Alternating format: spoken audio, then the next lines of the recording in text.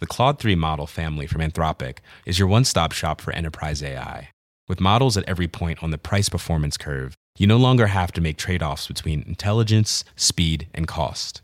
Claude 3 Opus sets new industry benchmarks for intelligence. Sonnet strikes the perfect balance between skills and speed. And Haiku is the fastest and lowest cost model in the market, perfectly designed for high-volume, high-speed use cases. Join the thousands of enterprises who trust Anthropic to keep them at the frontier. Visit anthropic.com/Claude today.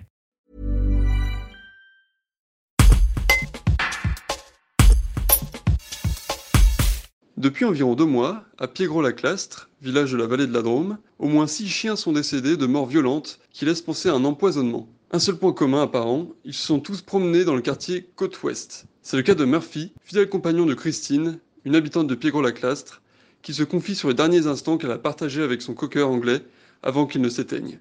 Un reportage de Julien Combel. Moi, je prends ça comme un réel deuil, parce que ce n'était pas seulement un chien, c'était vraiment un compagnon de vie, de cœur, et vraiment, je le vis très mal. Depuis 15 jours, je l'ai perdu.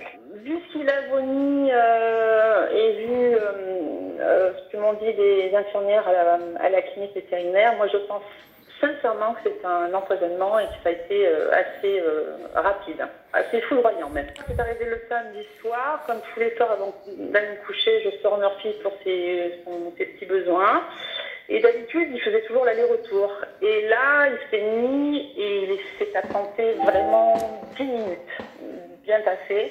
Et quand il est revenu, il se léchait les babines et j'ai compris qu'il avait mangé quelque chose. Je ne savais pas encore si c'était quelque chose de bon ou de pas bon, quoi. Et le lendemain matin, il y a eu un premier vomi dans le garage et j'ai trouvé bizarre la texture. C'était vraiment une couleur noire et une texture sableuse.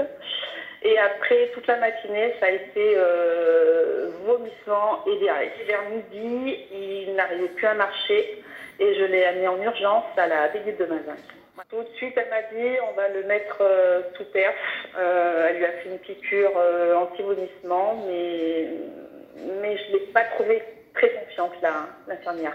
Voilà. Elle m'a dit de tout de suite à me le garder et c'est vrai que moi je m'attendais pas à ça et de le voir dans cette petite cage avec la perf, moi ça m'a complètement déstabilisée. Je sais pertinemment que ça me le ramènera pas, mais j'ai quand même inconsciemment besoin de savoir si c'est un empoisonnement délibéré ou juste que quelqu'un ne sait pas qu'il a fait ça ou qu'il a mis un mauvais produit. Hi, I'm Daniel, founder of Pretty Litter. Cats and cat owners deserve better than any old-fashioned litter. That's why I teamed up with scientists and veterinarians to create Pretty Litter. Its innovative crystal formula has superior odor control and weighs up to 80% less than clay litter. Pretty Litter even monitors health by changing colors to help detect early signs of potential illness. It's the world's smartest kitty litter.